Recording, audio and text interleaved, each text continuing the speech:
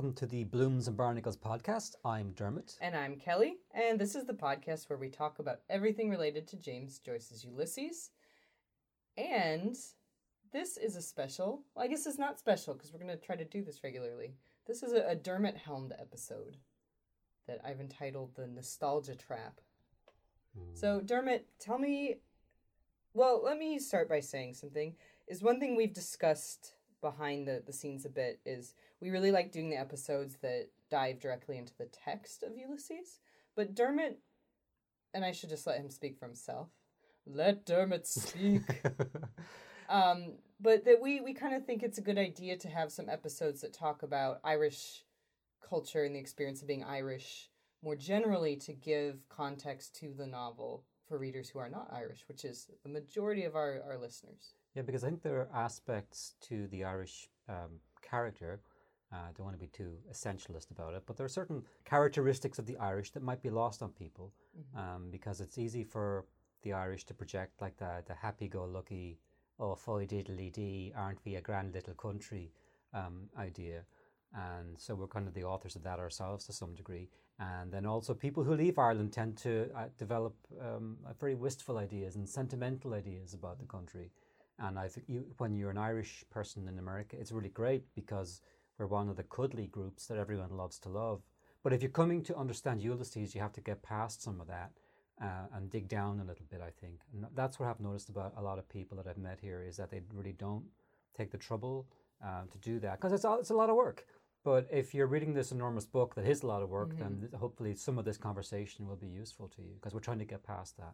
Yeah, so, and this episode is a little different because we do talk about James Joyce in it, but we also talk a lot about our personal experiences with nostalgia and the kind of nostalgia that arises from being an expat in a foreign country. And I've been kind of spooked a little bit by some of the bits about Stephen Dedalus because he reminds me eerily of myself. I left Ireland at roughly the same age and in a remarkably similar state of mind with a very similar attitude toward the country. So I'm seeing myself as a young man kind of reflected in him and a lot of that anger and outrage and self-righteousness and all the rest of it. And I hope that, I think I've lightened up a bit over the years. Hopefully James did a bit too. Again, we'll be talking about how memory can play tricks on us if we're not careful. And we'll talk about whether or not we think Joyce, because obviously, I'm not the Joyce expert here. I've never read the book, but I am an expert on being an Irish person who's left Ireland at the age of 23 in a state of extreme high dudgeon and self-righteousness. I have a PhD in that. So, and it is an angle that I think is very important in terms of understanding, I think, him. Yeah, and we are joined in this episode, too, by our friend Tom O'Leary, who is the owner and proprietor of T.C. O'Leary's Irish Pub in Northeast Portland. He was the subject of our very first episode. Tom is a fantastic human being. He is the co-founder of the Ulysses Book Club at that same pub, which is how I know him, and how we both got into Ulysses around the same time. He's also a professional actor who has appeared on Irish television. That be said. And yeah, more importantly, he's another friend of ours who's had this experience of leaving his home country. And it really, his position's interesting because he sells, I think, the American idea of nostalgia about Ireland back to us Americans in the form of his bar and the music that they play there and the programs that they do. Yep. So he has a very different relationship to that sort of thing than I do. Than Dermot does. Because I sound a little bit cranky. You do sound a little bit cranky, but that's, No, I love the old quiet man stuff as much as anybody. But I think for, like I said, a person who genuinely does want to get past the surface appearance of the country, I think this is something we will talk about in future episodes too, because it's really interesting. Yeah. And there's far more depths to it than the tourist board adverts that we like to sell to the rest of the world. And I think that, and we'll talk about this more in the episode, but Tom raises a good point that really is inspiring this style of Blooms and Barnacle episode, which is that while it's true that many Americans don't know a lot about Ireland, it's hard to know a lot about a country that's thousands of miles away. Well, but having that kind of knowledge about Ireland will help you understand Ulysses better, even if it seems not related at first. Right, and to, your experience is going to be mediated through movies and plays and literature, and and it's not the same. And the podcasts, and nothing's the same as being there. And a couple of programming notes before we go to the episode. Usually, I try to keep it pretty PG-13, but we say some F words in this episode, so just keep that in mind if that's a problem for you. And also, we recorded this at Tom's bar while it was closed, but his cook was in preparing vegetables and things for the day, so you might hear her chopping carrots in the background. There's an air conditioner that goes on and off. And, should we talk about the thump? Yes, which might be my foot accidentally tapping Or the a table. ghost. Or a ghost. And I'm going to go with ghost. There are some mysterious thumps. While we were recording it, I don't know what was causing them, but I'm choosing to blame it on the ghost. There's a really eerie one where Tom talks about his mother when she has dementia and she starts speaking in Irish, and it's like there's a heartbeat that suddenly appears. Yeah. That's really so spooky, yeah. If you have any theories about the thumps, let us know. If the theory is, why don't you learn how to do audio editing, you asshole? You can write that down on a piece of paper and put it in your pocket. That's where it will best serve humanity. Yes. I'm aware that we are novices. Send us your address and we'll mail you a full refund. The nothing that you paid for this. 100% of zero. But all joking aside, if pristine audio quality is... We did our best to clean it up. Is your standard of entry to podcast, this might be an episode for you to skip, but I don't think it's so distracting that you can't hear it. It's on par with the Sweeney's episode and the cello tape. Yeah, you've heard worse on TV. Yeah. And be sure to check out the episode notes of the show. So if you want to know more about Tom's Bar, T.C. O'Leary's, which you should definitely visit if you're ever in the Portland area, all of their social media and web presence is in our notes. If you'd like to donate to Sweeney's Pharmacy, there's a link in our notes where you can do that. We've talked about them in a couple other episodes. And Tom, Dermot, and I all submitted our personal favorite nostalgia traps of things that pull on our heartstrings in a nostalgic way, for better or for worse. That you have to be afraid of because they're quite hypnotic, Yeah, yeah. Trapped, you can end up living in the past that really wasn't as much fun as you think. That's a little fun addendum for people who actually go to our website, which should be all of you. Without further ado, let's take it away. So we're going to be talking about nostalgia and the nostalgia that emigrants have. People who left their country and the kind of the vision of their country that begins to develop over time, and how this might apply to James Joyce and his view of the Ireland that he left. Because I don't think he was very badly infected with this disease, because I think it's a bit of a mind virus. So what I'd like to do is just, from my point of view, I'll talk for a little bit and tell you what kind of clued me into this, and how being involved with the Joyce podcast has kind of made me kind of conscious of a lot of this. But many years ago, I knew a man who had left Ireland. Should we do a little lead-in first? We're here with Tom. Well, we can do that at home. Okay. All right, go for it. On the Save Tom's time. All right. Because we can do that. All right, go for it. So in the 1970s, a friend of mine left Ireland in around 1972, and then he came back in the mid-1980s, and he was horrified to find out that the country had changed. And I thought that was really kind of sad and funny that he thought that the country wasn't going to change just because he left. But over the years, I've encountered this issue, but it can be really sinister and sort of weird or creepy. And about 5 years ago, at the coffee shop across the street, I was introduced to an older couple, I would say in their early to mid-60s, who had got back from Ireland after a big holiday. And when they found out I was Irish, they began telling me about the holiday they had. And their eyes literally lost focus and glazed over. And I dissolved. Like, I wasn't standing in front of them anymore. And to be perfectly honest, my attitude to those people was, fuck the two of you. If you want to relive your lovely holiday, do it on your own time. I'm standing here right in front of you, you idiots. And then a year later, even worse, more depressing, and why I kind of almost wanted to stop talking to people in America about this. But I used to do these like 30-hour Amtrak train rides, and I'd go to the observation car and hang out and drink, and when I still drank, and I needed after meeting these people. But anyway, they heard my Irish accent, and they started talking about Ireland, and out came the hoary old stories about from their great-great-grandparents about how, you know, when somebody died, the corpse was propped up in the coffin by the wall, and, you know, all the stuff.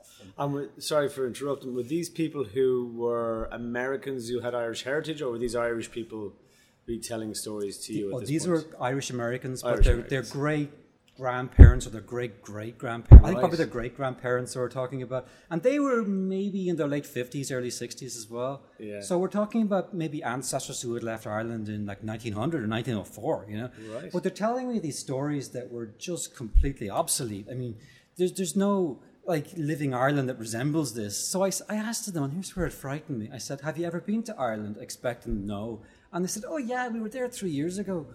And I thought, well, you were there when Google was there and Facebook was there, and half of Dublin is now tech bubble hell.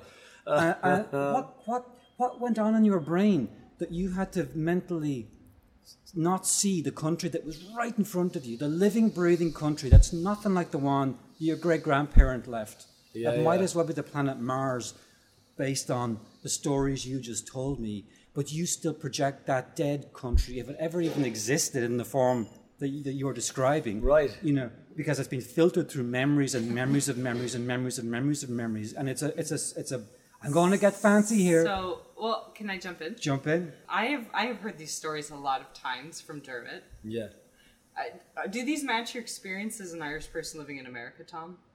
Because I think our two countries, to borrow a phrase, have a special relationship. They do, and both Dermot and I are kind of in different positions, whereas I'm selling my Irishness, really am, at the door of my pub, and as part of building community and connecting and communicating with the people around us, and originally thinking, well, is there a market for an Irish bar?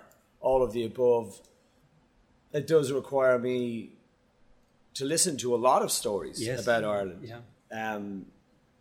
And I wouldn't say that I have that many stories that people will go that far back to. I mean, the most interesting story would be Dick Feeney, my father-in-law's mother, who, as she got older and became more, I believe she went kind of senile in a way, that at a certain time every day around noon for a couple of hours, she only spoke in Gaelic.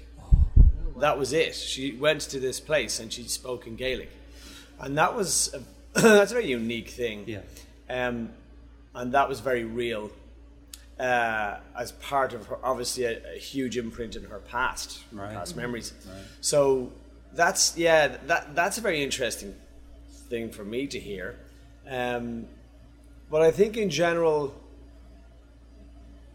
with the amount of people that I've met who are Irish American, Irish expat who come through here, obviously it's a different conversation. The Irish expat, if they've lived here a long time, they usually get home once a year. Yeah. And they've, they're not living in two countries, they're living in the United States. They're living here in Portland, which is fantastic. It's a really good quality of life. So thinking back to Ireland, I think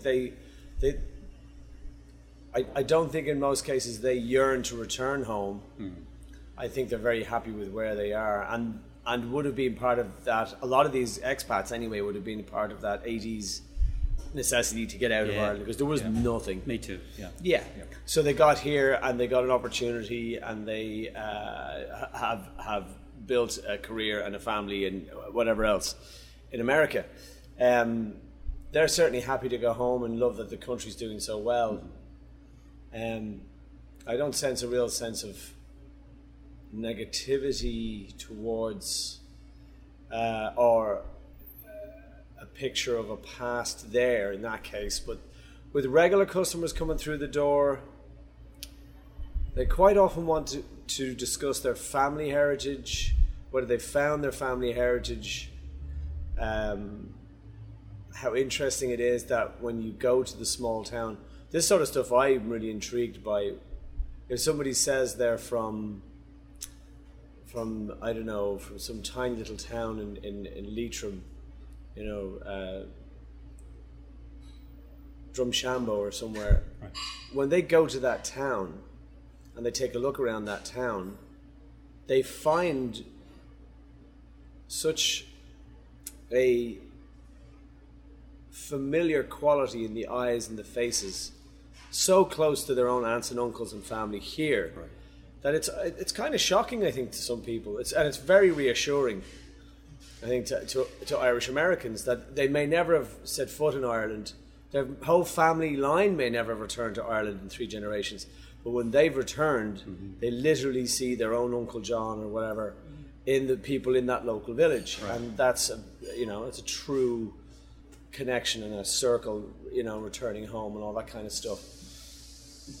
And even in our case again with Dick Feeney, when we got married in County Clare, in Kilfenora in County Clare. The reason why we picked the town, well, I fell in love with that little village, and I witnessed a ghost appeared in a bedroom of a house I was staying in years previous to that, and then it turned out through some jostling between Siobhan and I about what the hell we were going to do about getting married, and where, what country, etc. It just came down to this, and went, Kilfenora is it. We're gonna get married in the local church, 2 doors down from the local pub, Vaughan's Pub, and that was it. There was no other connection to it. This was a choice we made. Great, perfect. It's going to be the perfect setting. And then only when we came to and I only watched this recently actually, because Siobhan's sister and brother-in-law found old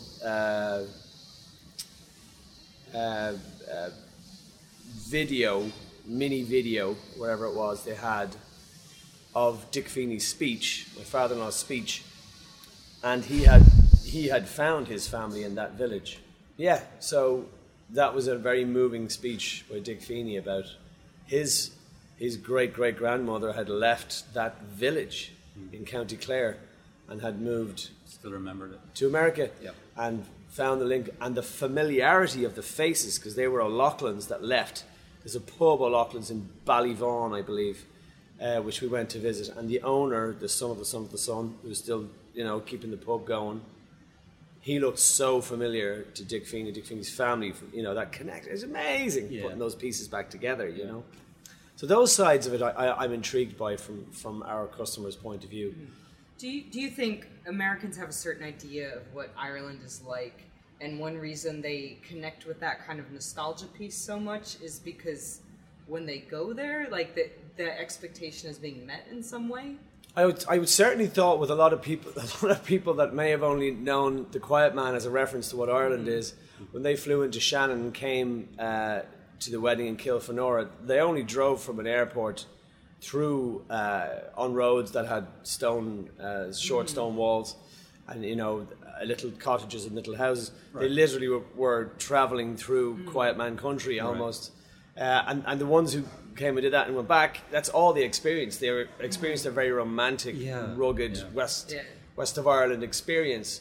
Anyone who went to Dublin, though, and spent time in Dublin, wow, might as well be Tokyo. It's a very different world. I wonder if, though, because people want that experience, that they kind of filter out the Google and the... Yeah, I think... Oh, absolutely. And I would presume that they're not going to Ireland to experience...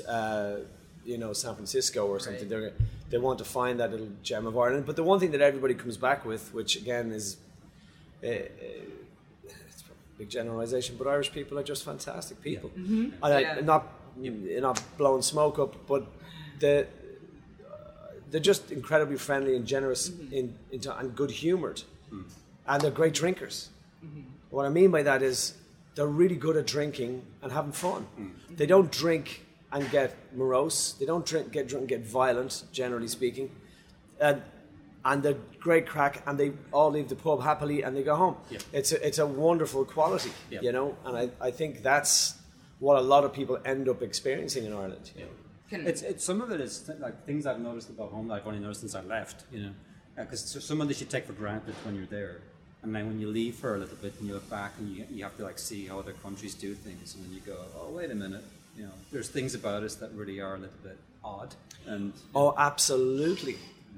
And again, you guys have been back couple of times now. Yeah.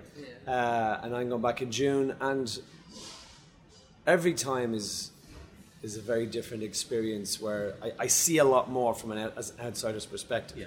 Of the Irish cynicism, or the Irish, which is a conversation not that an American tourist is going to have with an Irish person. Yeah. It's an Irish person Yep. who's going to have that with an Irish So person. what's an example of something that you've noticed when you've gone back? It's a good question. For you two, The same thing exists in Ireland as always did, which is, although Ireland is now such a rich country, I think in its identity, financially, I don't think it's doing terribly. I think Brexit probably will even give us more of a stronger identity in Europe. But there still is that underlying feeling of, geez, I wouldn't be bothered doing that now. You're doing that? You're trying that? You're doing that? There's just that thing of, why would you bother? You know, and it's probably more obvious now than it ever is when you look at the political situation in England, how much they actually care about Northern Ireland and how they care about Brexit and what they know of Northern Ireland and what the hierarchy in England, how they are connected to other classes, etc., and the Irish nation. You kind of see how generations upon generations of an Irish nation that have had the English over us in a big way, where that idea would stem and develop. Whereas in America, there's no room for that. There is no, in a sense, hierarchy overlooking your choices and your decisions and your ambitions. I think in who am I? I'm a white Irish man. White man in America. Yeah, of course I can say anything because of course everything's open to me. But yeah, that's. I still go home and would think there's an element of cynicism. Although Ireland has a new young attitude, and I've experienced that. Whereas here, people really do want to see people succeed. You know? I think, yeah, There's a in terms of limit like Brexit and nostalgia, we were talking in the last podcast about nostalgia and happy times in the past, and do the Irish have one? And so I don't think we do. And does Ireland have a time in its past that was a golden age? You mean like a generation? Yeah, like how like people idealize like the 1950s in America. Yeah. Where it's like, oh man, certain kind of people do, but I'd love to have gone back and lived in the 20s or the 60s. Right. But if you said that to an Irish person, okay, you're going to relive the 50s, but you're going to do it in Ireland. Oh God, no! You know, that'd be. I think so, but again, simpler times and we grew up in the 70s and we had F all. We had nothing. We had nothing. Yeah. Sticks to play with. Literally. I mean, here I am. Now I'm going to the place where everyone thinks. So I see how easy it is to fall into this hole. Yeah. Dermot told me once that you had like a phone for your whole block or something. No. My parents, we had when they had to call me when I moved to America first, they had to go to the phone box about a quarter mile from the house. Yeah. Because they couldn't afford a phone in their house. We used to have one, then we just lost and we couldn't keep up with the bills. Yeah. Because my dad was just unemployed for so long. And, right. Because the unemployment rate was about 20% before. Crazy. You know, I mean, you know, there's no way that you can have not a huge number of people wrecked. And so they'd have to go down to this chilly little phone box in January, and like I'd talk to them for like 10 minutes Pass each. the phone and pass over the there, phone and around. that in itself. I mean, it's all relative. That was a magic experience Yeah, but for them. we're talking about 1996 here, so. Kind of embarrassing, but a magic experience. It wasn't for them in January. I'm sure. But yeah, thinking back to those experiences when technology was extremely limited, and the one TV show, whatever it was, or the Late Late Show, an Irish show was on. Everybody in the country either witnessed that live or certainly talked about it that evening or the next day. So there was a much smaller pool of information coming through. Right. And yeah, ignorance is absolute bliss. And I think Ireland, if anything, could say that. But I think like being a colonized country, rather than the British, for example, I think the British are in a nostalgia trap. And I think it's one of the things that gave them Brexit, because they've been living in this dream state since the end of the war. A D-Day, Churchill, bunkers and the blitz spirit, and you should never say, Yeah. and all this rubbish. Is that your Gary Oldman impression? Yeah. So they give me the Oscar, please. But then they have this idea that, oh yeah, we're going to get Empire 2.0. No, you're not. You're going to have something really bad happen to you now because you have this dream that you're living in of the Empire and the British indomitable rubbish, all this stuff. And it's it's not that there's not an aspect of that isn't real, but there's a 50% of it's a dream. It's not exactly the way it was. And that's my issue with people who fall into that kind of trap of maybe idealizing or over-idealizing the past. And maybe I think a little nostalgia is good, but I think potentially a lot of it could be psychologically damaging to a person if they lived in the dream, if that becomes like who they are as a person rather than... And now I will hold up my hand, I haven't read Ulysses, but I've read a lot of by proxy through Kelly, and I think the sense I get from Joyce was this incredible unsentimental naturalism about the country he left. I can't imagine him coming back in 10 or 20 years and going, the country's all changed, because I think in his mind, or if it had gone the wrong way, I think he would have expected that. But I think from what you're describing about the passages in Ulysses, it's cold. I mean, talk about casting a cold eye. I wouldn't call it cold. Well, but talking about like the women walking down Sandymount Strand with a bag that might have an umbilical cord trailing out the back of it, that's not the kind of detail you write if you're trying to idealize or romanticize. There's a lot more Ulysses than that, I would say. Oh yeah. If I'm wrong, yell out. That's why. Yeah, absolutely. That's what I'm doing. Absolutely. Please do. I think there's certain aspects of it, especially wait till we get to the Leopold Bloom chapters, because you only know Ulysses through Stephen Dedalus, right, who is a bit cold and calculating and callous, right, in a lot of ways. Little bit like myself. But Bloom is very, very different. He's very warm, and he really sees the good in everybody. I know our reading group tends to prefer those chapters quite a bit. Yeah, and me personally, if Bloom is, if he is a particular tool in this book, he really does catalog everything, and he's been given as a character this attention to detail of what he sees and how he sees it, which is a wonderful way to travel through Dublin through his eyes. Right. Except when you get to Circe.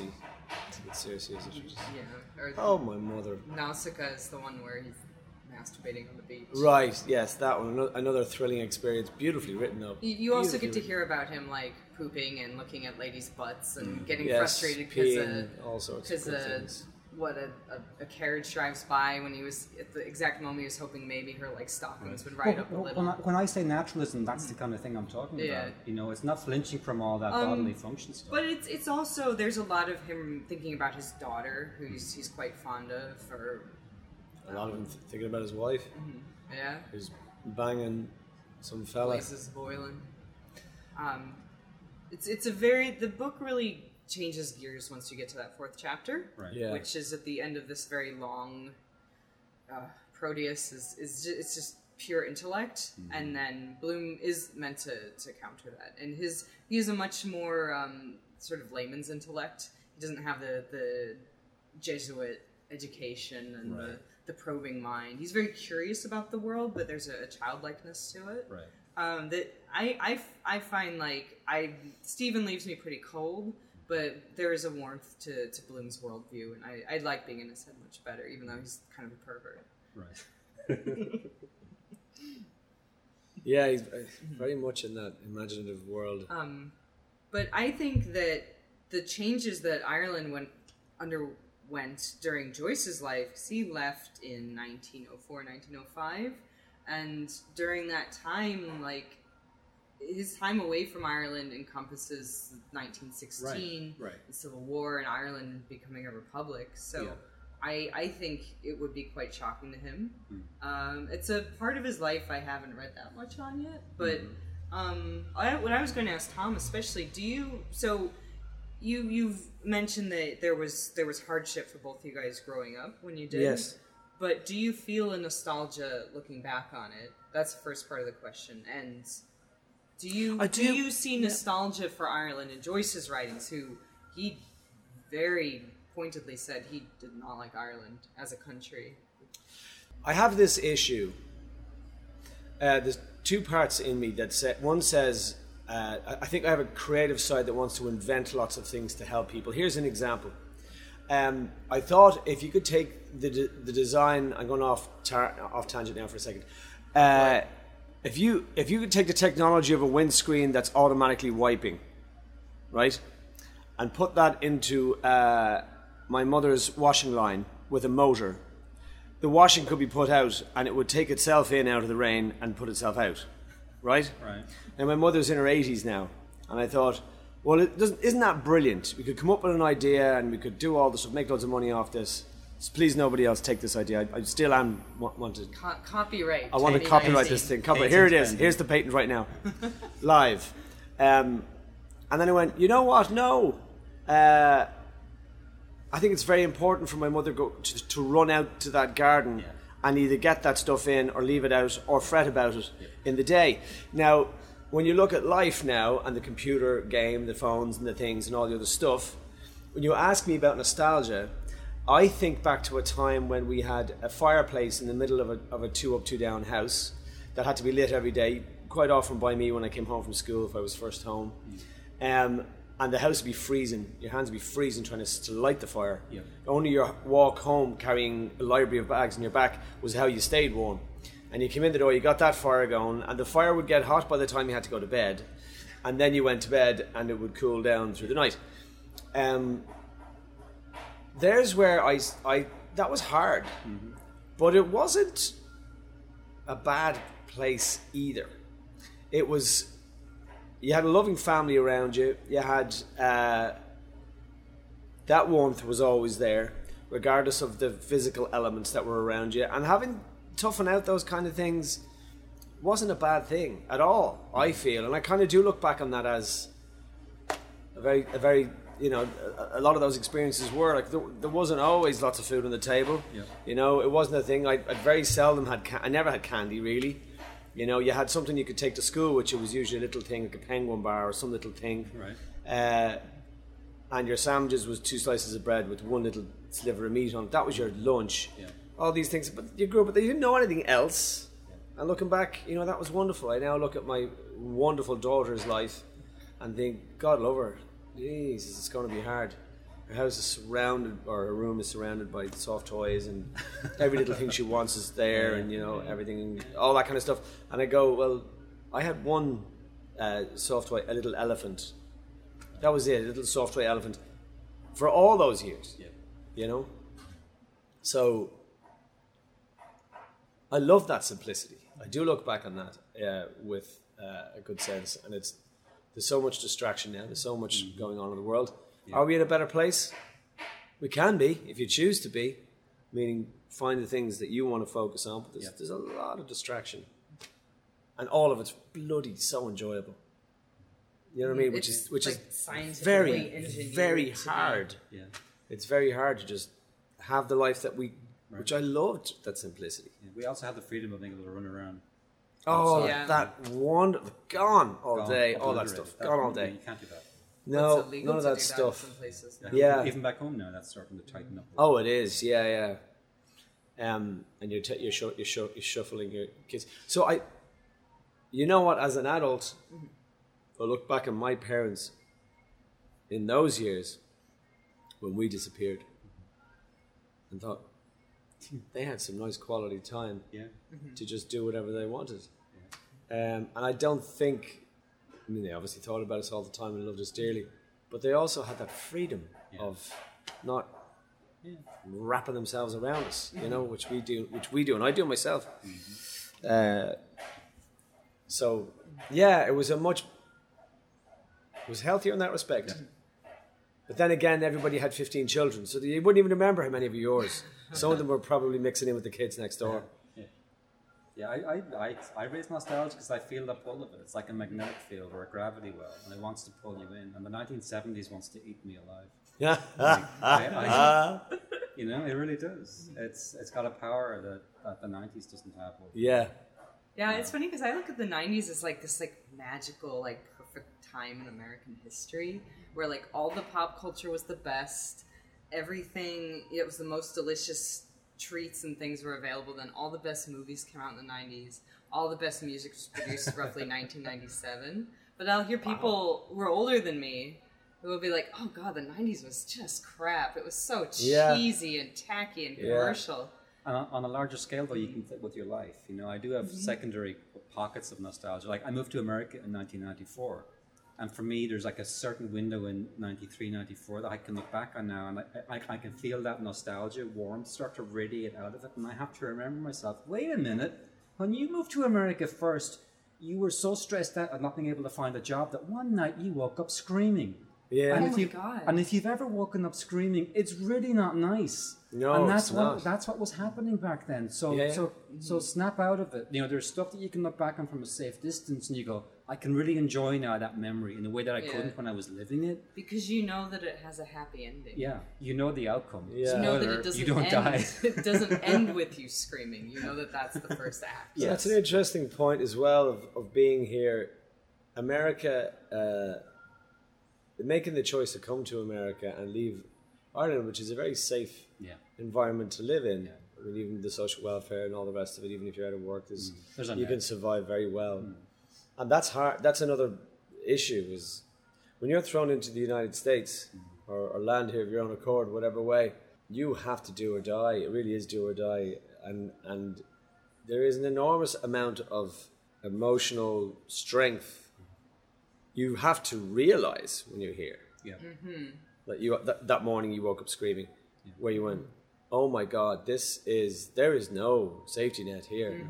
If I don't get myself together here, I am in very big trouble. I learned that as an adult American citizen at age 33 when I moved to Portland. Right. Because in Korea or Japan, like, someone was always, even Cambodia, someone was always looking out for me. I always had like adopted mothers and grandmothers. Very good. Of people I knew who would just kind of dote on me and look after me.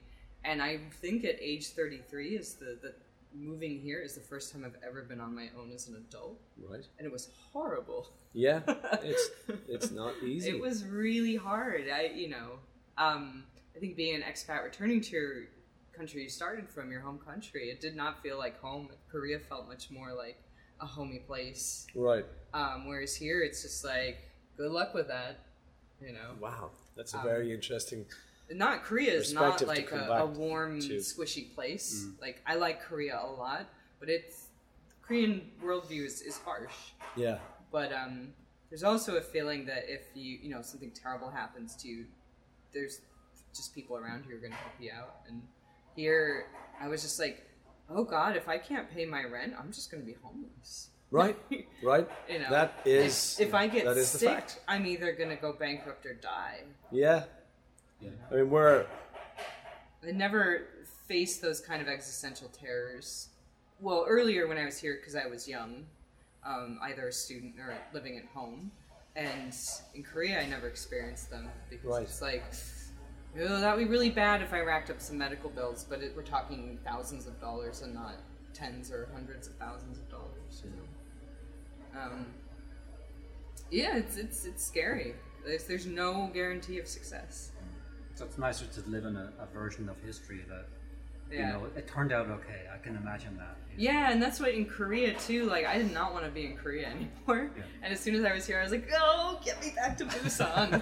Right. This place is horrible. Reading then, because it's interesting to me to read Joyce's work and think that his life was very similar to mine in some ways, despite differences of time, gender, and location. Which is that he was living in a part of the world that he felt was limiting him. In my case, the rural Midwest.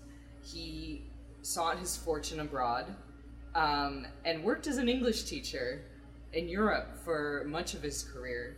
I'm never going to write Finnegan's Wake. Good. Good to hear. But I mean, I when I was about the same age as Stephen is in Ulysses, my thought was, fuck this. I'm going to Japan, and I'm gonna stay as long as I need to do what I want to do. And being outside the U.S., I felt like gave me a lot of opportunities I wouldn't have had creatively, just because I'm a member of a very small group, which are, English-speaking expats. So, like, in terms of especially theater in Korea, like suddenly there's a lot of opportunities for me because there are only so many people who want to do that. Right. Whereas here, I can't act at all, so I can't really pursue that anymore. Anyway, I'm getting off track, but I really relate to, I think, Joyce's worldview, especially if Stephen, in that point in his life, someone being pulled back from their kind of release into the world, being dragged kicking and screaming back to where they don't want to be.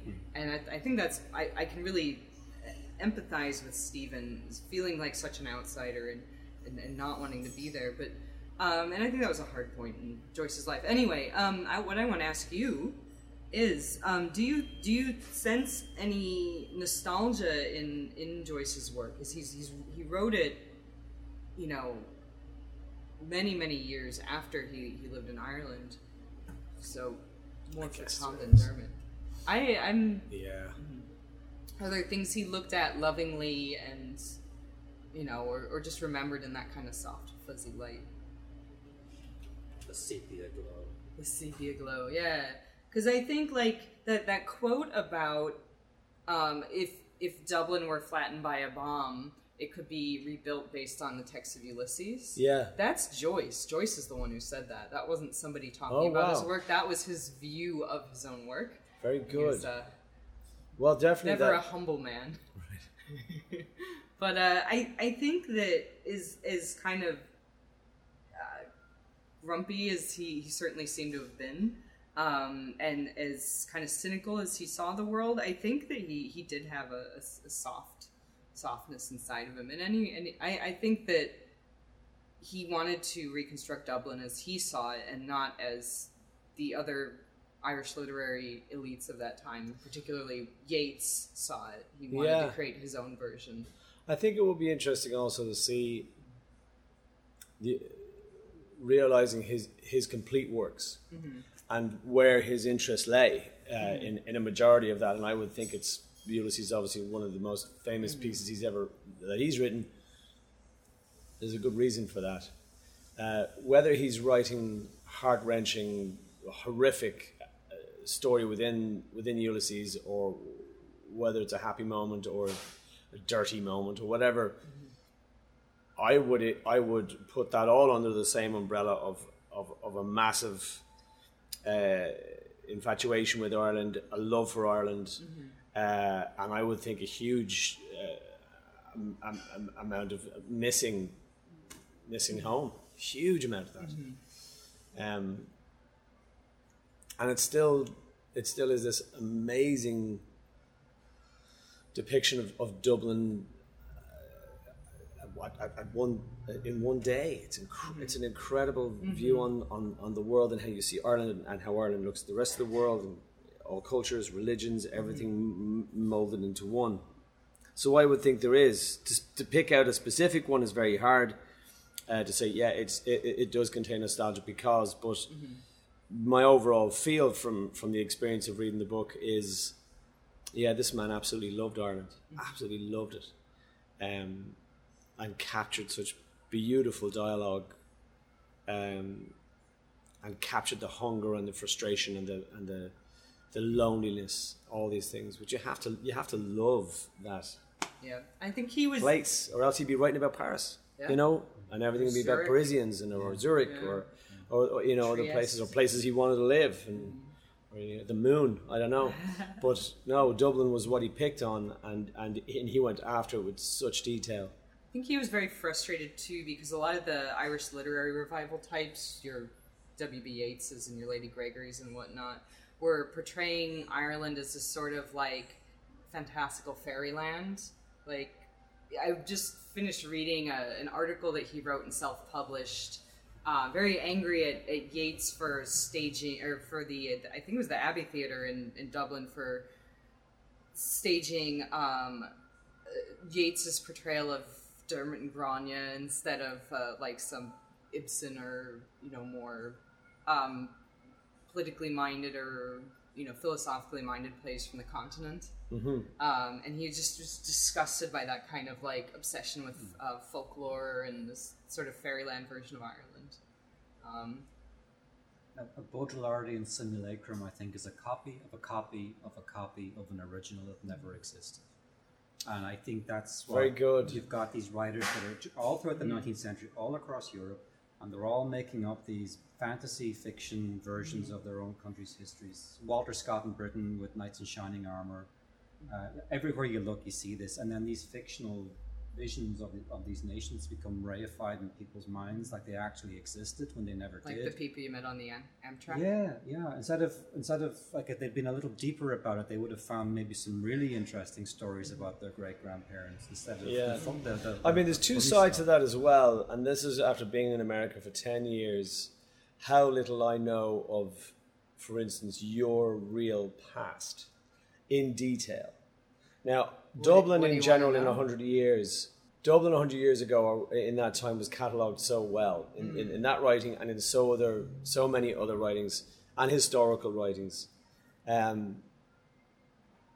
But the first thing I have to do is when I get angry or frustrated at somebody speaking to me with a Scottish accent, trying to be Irish or saying "we" something or asking for Scotch eggs or whatever it is. I've also But seen I also your have to reaction understand- when someone came and was like, "Let's get points, lads." Exactly. But I have to also understand. I mean, you try to go. Okay, somebody's trying to make a connection to you. That's actually a very nice thing. Yeah. But also, if you're to turn around to me and say, "Tom, what do you know about my hometown?" Oh. Now, your hometown or your state is probably as big or bigger, possibly in population and size than Ireland. Who am I to say a country that's thousands and thousands of miles away, everyone should have a really good understanding of? No, not at all. Yeah. Actually, it's not. Ireland is not very well catalogued here. I mean, I don't want to contradict myself, but I mean, as far as media is concerned, and whether it's TV shows, movies, the mainstream element, no, it isn't. And the little pieces that people pick up and hang on to are. I kind of have to accept, because the more I get to know Americans, and the more I fall in love with American culture, the more I realize how ignorant I am. Oh, it works the other way. Like the Irish have a cartoon America in their heads Oh, as well. absolutely. Yeah. My mother, when my mum came here, I must ask her what she expected, but she could not believe how green it is. How trees everywhere. It's beautiful. Oregon's just so beautiful, and I in my mind, I'm thinking, because I haven't asked her, so excuse me, Mum, but I think she may have thought that it was the Wild West. Yeah. That it was dusty, Yeah. trails and dust and cowboys in California or whatever elements are. Yeah. I know traveling in Europe too, and this includes Ireland. I'll say I'm from Chicago, because I grew up outside Chicago, but I live there too. But I'll say, I'm from Chicago, and people will be like, "Oh, Al Capone, bang, bang." When I studied in France, a lot of people go, "Oh, Chicago, Al Capone, bang, bang, gangster." And I was like, no. About 80 years since that happened, but sure. You never once went, yeah, bang, bang, gangster. You know what I'm saying? Keep your distance, buddy. Met a guy on a ferry in Ireland. This is back in 2005. Where he said, "Where are you from?" "Oh, Chicago." He's like, "Mike Ditka!" And then stuck his hands up in the air. We're like, "Sure, we got him." Excellent. Yes. Very good. Yeah. Lovely. So, and then ER is the other one too. Everyone knows Oh, ER. yes, So we got Al of course. Capone, we got Mike Ditka, and we got ER. Well, what else do you need? What else do you know? I know Leary's cow. Is that Chicago? This is only okay. That's right. Allegedly. So The cow may be innocent. This could be fake fire, history. So Trust the cows. the Never story trust the I cow. heard when I was a kid was that was a lie made up to just blame it on the Irish. But Cool. it did start on Makes her sense. property. The story about the cow knocking it over is probably not true. That actually was made up by a journalist. Fake news. wow. Fake news. But it news. did The start original fake in news. the O'Leary barn on the O'Leary property on the south side of Chicago. But there's a thought that there were some vagabonds or something stowing away in their barn, and that may have been. And it's worth noting too that there were barns in Chicago at that time, and now we have to have cows and pigs and chickens in the zoo because inner city kids that grow up in Midwestern states have never seen farm animals. So you'll see a cow in Lincoln Park Zoo in Chicago. Learn where your milk comes from. It was probably the immigrants. It was probably the immigrants in that shed. Yeah. Oh, if it wasn't one immigrant, it was a different immigrant. But yes, Mrs. O'Leary, like, she had to, like, retire from public life after that. They named her by name, and then it wasn't her fault, and it destroyed her life. Yeah. Public shaming. Yeah. It's a tough subject matter. If they had had Twitter, then she really would have been much Oh, yeah, hashtag, I don't know. I'm not good at thinking of hashtags. Hashtag, O'Leary did it. O'Leary did it. Blame the cow. And then you'd have PETA being like, cows are innocent, beautiful creatures.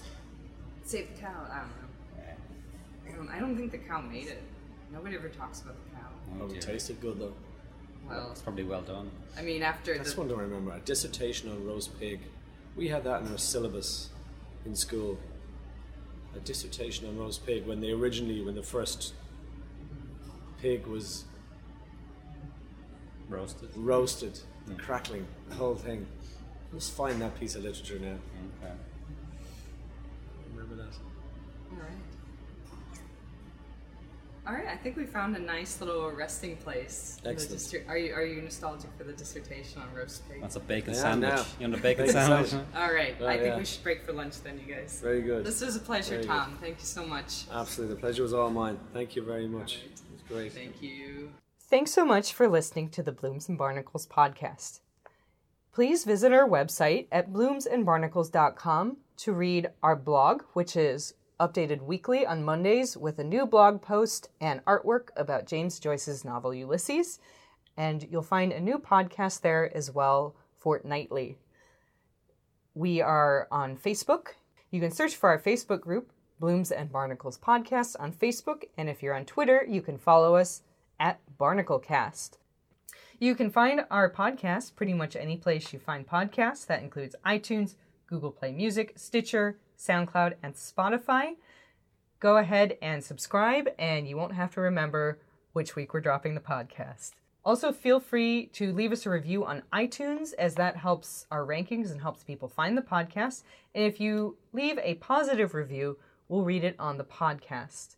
Finally, if you want to get in touch with us, the best way to do that is through email. You can email us at bloomsandbarnacles@gmail.com. Please send questions and comments, and we'll read them on the show if we get any good ones. Until then, have a great 2 weeks, and we'll see you in 2 weeks. Bye.